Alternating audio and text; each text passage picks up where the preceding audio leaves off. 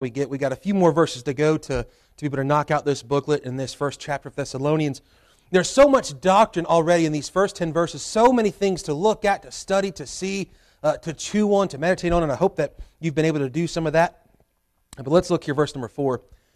Knowing, brethren, beloved, your election of God, for our gospel came not unto you in word only, but also in power, and in the Holy Ghost, and in much assurance, as you know what manner of men we were among you for your sake.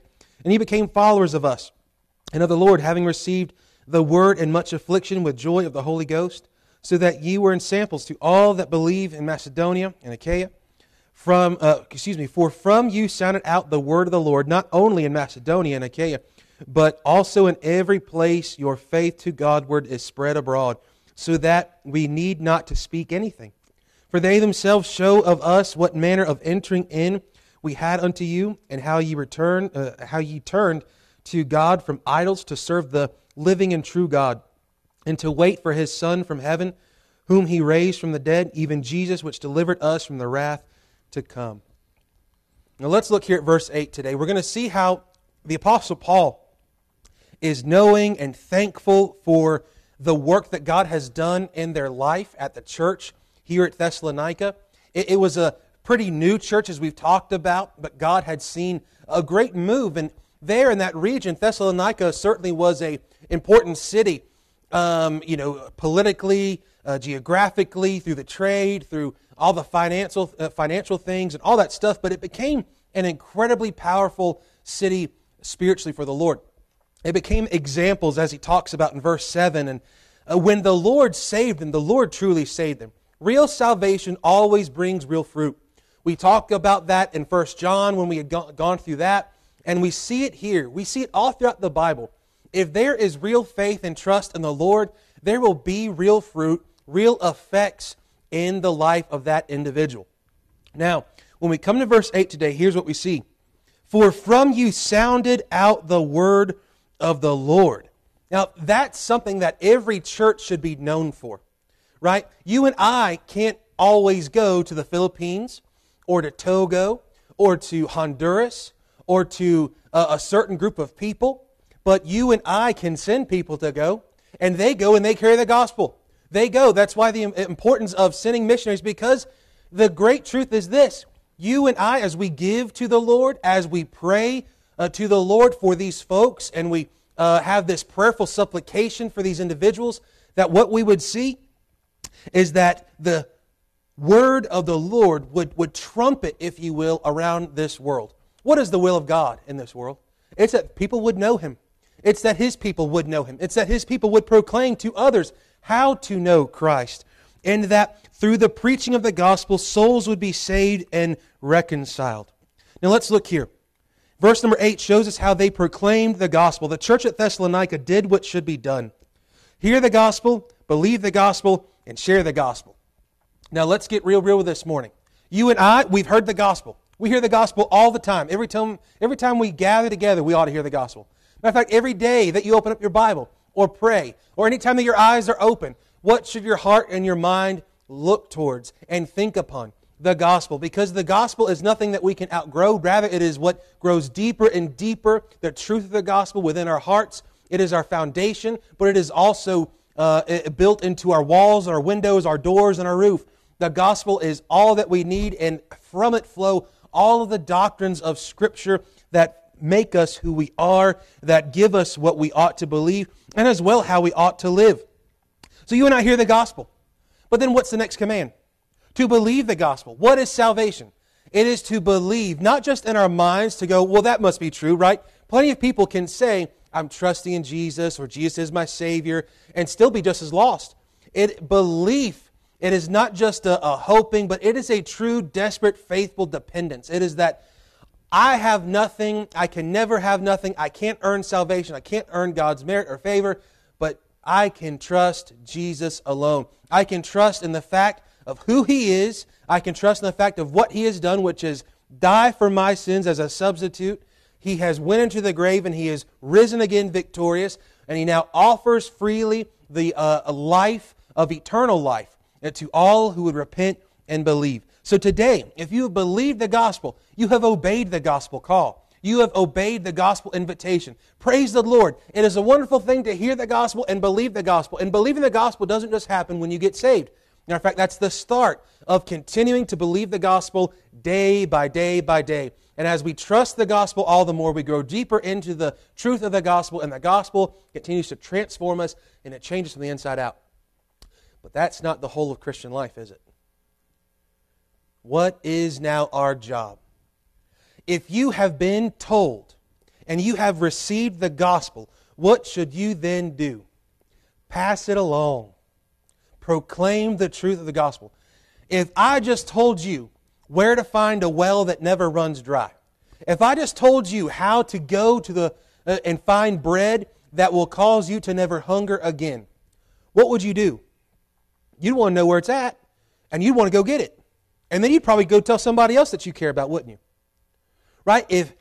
We have this a lot here in the South. When Food Lion's got a good sale, you know what y'all do? The same thing I do. Hey, did you see that? Did you see Boston Butts is 99 cents a pound? Woo! We get excited about a Boston Butt being on sale, and we're calling everybody. I get a phone call from me and my mom used to grocery shop all the time together. We'd clip coupons and stuff. She taught me how to pinch pennies and how to shop and everything. Still, hey, did you see that? Oh, where'd you get that? They had that. That's so nice. We're 2.5 hours away, still talking about sales at Food Lion. But you know something? There's something a whole lot better than a sale at Food Lion or a blue light special out of Kmart, which they don't even got those no more, I reckon. And it is that Jesus saves sinners. That's the greatest truth that there ever has been. But I'm afraid we get more excited and more willing to tell somebody about a sale or something nice that happened to us or how we found a dollar bill in a parking lot of Walmart or something than we are to tell people how to get to heaven. Now, it's quiet, I know, because we're all guilty. You're looking at someone who's guilty too. One of the dangers of pastoring is that we mistake that preaching the word from the pulpit covers the rest of our week. But it don't. All of us are called to go with the gospel. You know why? Because if you've heard it and you've believed it, you now have it. So you take it with you wherever you go. It is something that goes with us that we can't get rid of. It's changed us. And if it's truly changed us, it will cause us to want to tell somebody about it. Now as we look here, Thomas writes, Paul affirms that these converts played a substantial part in this ever-widening scope of Christian witness. With Thessalonica as the starting point, the message rang out as brass instruments that keep on ringing. The figure is of an echo that continues indefinitely, implies the persistence of the testimony over an ever-increasing expanse. That's a fancy way of saying the Thessalonians couldn't hush up about Jesus. They couldn't stop. Now think about this. The Thessalonians weren't ones that decided, hey, we're going to get this big old effort. We're going to throw a map up on the wall. We're going to go neighborhood by neighborhood. We don't find that. What we do find is that as they lived their life as carpenters, as fishermen, as tradesmen, as politicians, as slaves even, that you know what they did? As they lived their life, they lived it by the gospel, through the gospel, and for the gospel. So that means that it was not just this sort of effort at the church that said, hey, we're going to put a few bags together and go on out. That's nice. We need some of that, certainly. But this was their individual lives. You know who carried the gospel from Jerusalem to Judea, Samaria? It wasn't the preachers. It was persecuted believers. Fleeing persecution. And they took the gospel with them whithersoever they went and doing whatsoever they did. It was as unto the Lord, and it was for the Lord, and they proclaimed the gospel. It was a chime, if you will. I like wind chimes. Y'all like wind chimes? Anybody got a wind chime? We don't. I'm not to be trusted with them. When I go into a store that's got wind chimes, what do you naturally want to do? That's right. And then what happens is you can hit a wind chime, and then you can walk over an aisle or two, and you know what you still hear? Cling, cling, cling. It sounds a lot better than that, right? You hear that wind chime still. It's that continued sounding and ringing. That should be the life of every church, and it should be the life of every believer, that wherever we go, it is as if the echo of the gospel is going with us. Here another commentator says, not that they actually became missionaries, but they, by the report which spread abroad of their faith, compare Romans 1:8, and by Christian merchants of Thessalonica who traveled in various directions, bearing the word of the Lord with them, were virtually missionaries, recommending the gospel to all within reach of their influence by word and by example.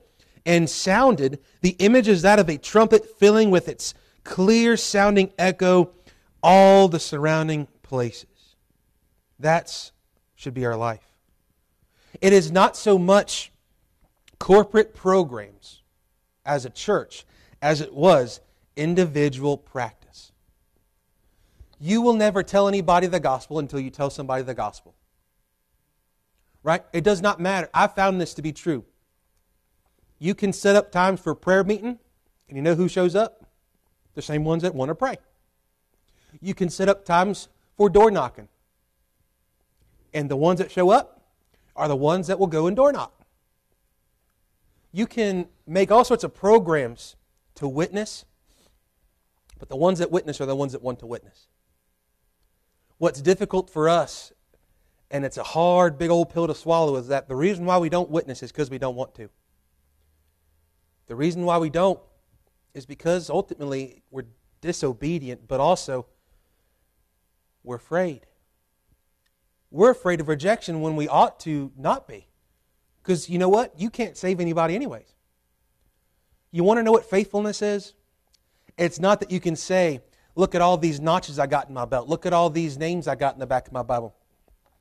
It's, I've been faithful to the Lord, and when I go, so goes the gospel.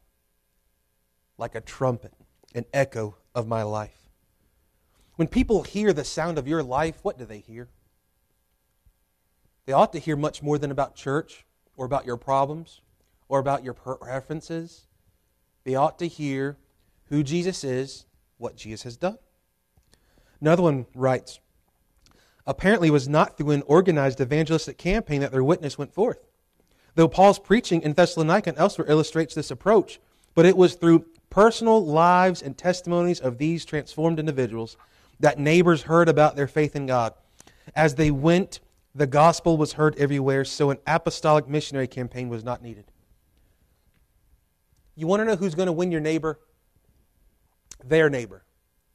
You know who their neighbor is? You. You know who can win your family? You. How about your coworkers? I'll work with them. I might not ever see them. You can. You and I, everywhere we go, have folks all around us. You ain't got to walk far to find somebody lost, do you? You ain't got to walk far to find somebody that needs to know Christ. You don't have to go too far from your home, from your job, or even from your own family to find somebody that needs to hear about Jesus. As a matter of fact, you and I, every time we find anybody, they need to hear about Jesus. Even if they give us a response, hey, well, I appreciate you sharing the gospel with me. I'm born again as well. Praise the Lord. I'm trying to share my faith too with folks. Well, that's an encouragement. You know why? Because if you talk and witness to somebody and they truly are born again, then you know what you've done? You've encouraged them. One, because you've reminded them of the gospel. And two, you've encouraged them to do the same thing that you're doing. Witness, witness, witness. Our lives should be filled and marked by the gospel. Evangelism is first an individual command before it is a corporate campaign. I've had folks say, when are you going to do some door knocking? Well, I will make sure, and I'm responsible for witnessing. And I can set up a program here. And I've watched time and time again, and this sounds terrible, I know. The first week, you got a good group that comes. The second week, not so much. The third week, the fourth week, you want it? Somebody lead it. I want it too. But you know what? Before we ever do a corporate campaign, we'll never do a corporate campaign of witnessing together if we're not witnessing by ourselves. If you can't share the faith with your neighbor, you can't look at a coworker during lunch break or give them a call after work, or meet them for a cup of coffee and say, hey, we can't talk about it here, but I can tell you over coffee. Let me buy you dinner. Let me get you breakfast. I just want to talk to you. If we won't do that, we won't come to an evangelistic meeting. We won't come to a time where we just go, yeah, I'll sign up. You already signed up the moment you trusted Jesus. You already signed up to be an evangelist the moment you said yes to Christ. Every one of us. Now here, we have to ask ourselves, would the same thing be said about Victory Way? For from you sounded out the word of the Lord. Would it be said about your life? He says, but also in every place your faith to Godward is spread abroad.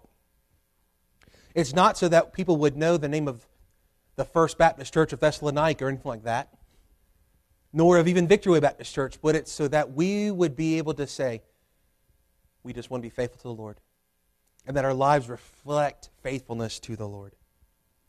Now look at verse 9. The reason why they could witness, I believe, is because of verse 9. For they themselves show of us what manner of entering in we had unto you, is the effect that they had, and how you turned to God from idols to serve the living and true God.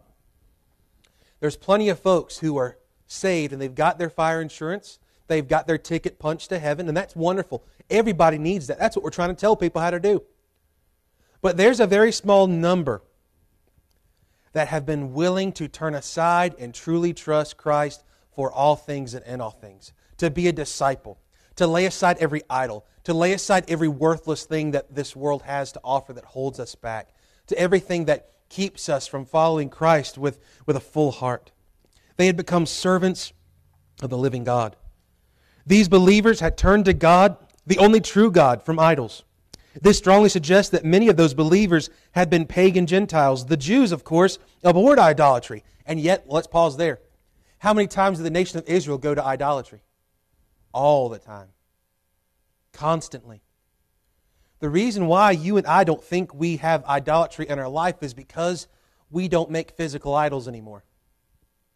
They used to literally take a tree, carve it out, put on some eyes, put on some ears, make some little hands on the statue.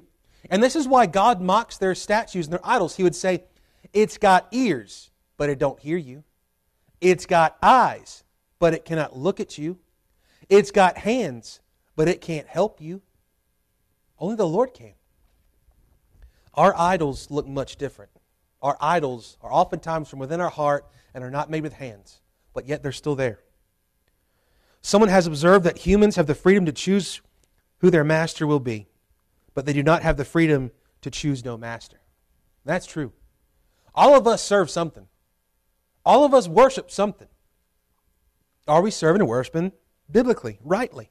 The Thessalonians had chosen to serve the living and true God rather than God's creatures or satanic power. Meaning this: when God saved them and pulled them out of the world, they left the world altogether. The world behind me, the cross before me. Though none go with me, I still will follow. They had sold out for the gospel. They had not only said, good, I'm glad Jesus saved me. Now I can go to heaven, but I can continue to live my life as I please. No, it is, the Lord has saved me. I've been bought with a price. Therefore, now I will glorify Him in my body, in my life, in my words, at my job. Whether I'm an owner of a company or a slave. They wanted to serve Christ. Do we really realize how great salvation is at times? I wonder. You see, the church had a true reception of the gospel and the messengers of the gospel. We see that in verse 9. They themselves show of us what manner of entering in we had unto you. This great effect of the gospel being preached and being lived out. And true repentance comes in turning from their idolatry. The first fruit of salvation is that idols are stripped away. But you and I, just because we're saved, does not mean that we don't need idols to be stripped away from us. Every day should be a turning from your idols unto the living God. The moment you wake up should be a turning from yourself to the living God. Every time you lay down your head should be a turning from yourself and to the living God. Every moment of every day should be turning of oneself and turning from the world and turning to the living God. The first movement of this conversion was to God. And as a result, they turned from idols. There was no syncretism between their faith and old religious loyalties, nor did they take half a step by adopting God into their pantheon, placing Him alongside their other religious loyalties. They took the radical step of abandoning those gods that were part of the worship of their family and their community. It is a great privilege to serve the living God. It is a great honor to serve Him. And we have, because of who He is and what He has done for us, we should desperately, with all of our might, turn from every idol to serve Him. How do we serve Him? In spirit and in truth. We serve Him as bondservants. As those who have now been bought. We have a new master. It's no longer sin. It's no longer the world. It's no longer our flesh. So no longer do we have to say yes to those things. They don't own us anymore. Now we are bondservants of the living God, who has bought us with His own blood, and now we can serve Him freely. For you, it sounds like an oxymoron, that we can serve, which doesn't sound free, but yet we can serve freely.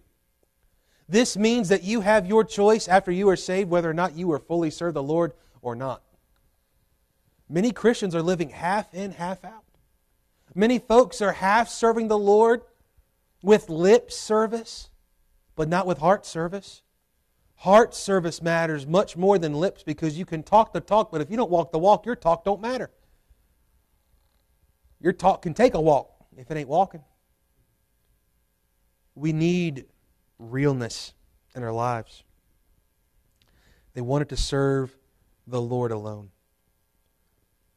Just as a true servant serves their master, serves their master's will, there is an understanding that when the master is away, the servants are continuing to work and await the coming of the master. Look at this. Verse 10. They've turned from idols to serve the living and true God, and to wait for His Son from heaven. Let me ask you this. This is pretty simple, all right? Not a trick question here. What are we waiting on Jesus for? That's right. There we go. Don't be afraid. He's coming. There is coming a day that those clouds are going to open and Jesus is going to call up His bride. Y'all looking forward to that? Do you know it's coming? Do you know this, that there's not a single thing that we've got to wait on for that to happen? Not a single thing. There's plenty of other things that are going to be happening and waiting for the second coming of where He comes back on this earth. That's a great tribulation. I ain't too worried about that neither. I know that the Lord is going to call us out of here. And it could be today. And there used to be a time when Christians, and especially in the early church, used to say, even so, come Lord Jesus, may the Lord come, even come today, is the idea. You know something, the church of Thessalonica looks like a church that was really ready for that. They were sharing their faith, living their life, serving the Lord. They weren't just busy, but they were faithfully busy. Meaning that in all things, whether they were working, whether they were serving, whether they were in the church or out of the church, whether they were gathered or scattered, it was to serve the Lord Jesus Christ and waiting for His return. They believed in the imminency of Christ coming. We've lost that. The truth is still truth, that Christ can come. Now today it's often just used as a scare tactic in revival meetings and camp meetings and jubilees and all sorts of meetings and things. But you know something? It ought to put some holy fear in us again. It should bring us both assurance that Christ is coming with His reward for His people, but as well at the very fact that, woe is me, Christ is coming. The Lord is coming. And they knew it and expected it and awaited it, and they didn't see it in their day. But those who died in Christ, those Thessalonian saints of God, the moment that trumpet's out, they're up first, and then we're going to meet Him in the air if we're alive and remaining. Nevertheless, the Lord Jesus is coming. As we see this, Spurgeon said, "Oh, This is a high mark of grace, when the Christian expects his Lord to come and lives like one that expects Him every moment. If you and I knew tonight that the Lord would come before this service was over, in what state of heart should we sit in these pews? In that state of heart we ought to be. I think about my dog, Squirrel. That's his name. I'll let you figure it out how it works, but it does. When he's at the house and we're away, whether we go to Walmart, the grocery store, or church, whatever it might be, most of the time he's asleep. Sometimes when we open up that door, he's still curled up on the couch, and he'll open up his eyes and pretend like, oh yeah, I was watching, I was waiting, right? I'm ready to go. I'm glad you're here, right? Yeah, you were asleep, dude. The sofa's still warm, right? But then there's other times we show up, and we've got a big window in the front in our living room. That sometimes we'll keep the blinds open, or he'll poke his head through there. And then there's another spot where there's some glass doors in the dining room. And if we come at night, you know what happens sometimes? Squirrel will hear us, and then what he'll do is he'll go to the dining room, and he'll poke his little head through, watching. Like we can't see him, right? But he's just watching. And then when he sees that it's us, and we get to that front door, by the time we open up that door, and we put in our code, you want to know the code? I ain't telling you. I can't even remember it anyways. We walk in. By the time that's happened, you know where he's at? He's right there, poking his head out the door. Now see, many of us live life like he does about half the time. We're on the sofa, asleep, and we're not really watching and waiting. I'm tired. I need a nap. I'll take a quick nap. He won't come while I'm sleeping. We've surprised him a couple times, and he's like, oh, didn't know you was home. If the Lord came today, would that be us? But then there's other times, faithful times, where it's as if all He's been doing, for all we know, He might be just doing that, going from one window to the other window to see if He can see us. Waiting. And to wait for His Son from heaven, whom He raised from the dead. He'll raise us up too. Even Jesus, which delivered us from the wrath to come. What's the rapture? It's taken us from the tribulations that we have here, delivering us from the time of tribulation, the great tribulation, so that we can be with Him. I don't think that my dog is any happier than when we come home. His tail will wag. His body moves like it's a fishing lure. And it's as if no matter we're gone for 5 minutes or 5 hours, same response. Are we as longingly waiting and looking for Christ? He has already saved us from wrath. I might face tribulations in this world, and it's not even a might, I will. In this world, if you are alive, you will face tribulations, you will face persecution, you will face suffering, and then you get to die. But to live is Christ, to die is gain. The absence from the body is to be present with the Lord. It is a joyful thing and a wonderful thing. The Lord looks and sees the death of His saints. It's joyful. It's wonderful. They're coming home. And the day that Christ calls us out of here, that too shall be a glorious day for us. What we find here, Barclay writes, in verses 9 through 10, 2 words are used which are characteristic of the Christian life. The Thessalonians served God and waited for the coming of Christ. The Christian is called upon to serve in the world and to wait for glory. Some of us are waiting, but we ain't serving. Some of us are serving as if He's not going to come back, and we're just doing our own thing. We must be serving. We must be waiting. Sorensen writes, thus in the final 2 verses of the chapter, Paul notes repentance, serving God, looking for the Lord's impending return, the resurrection, and an indication of the pre-tribulational rapture. We talk about how can there be so much truth in just a few verses?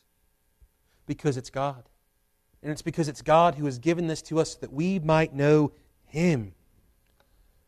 So as we bring this to a close today, every believer should be like chapter 1 Thessalonians. They are an example of what it means to be a church and what it means to be a Christian.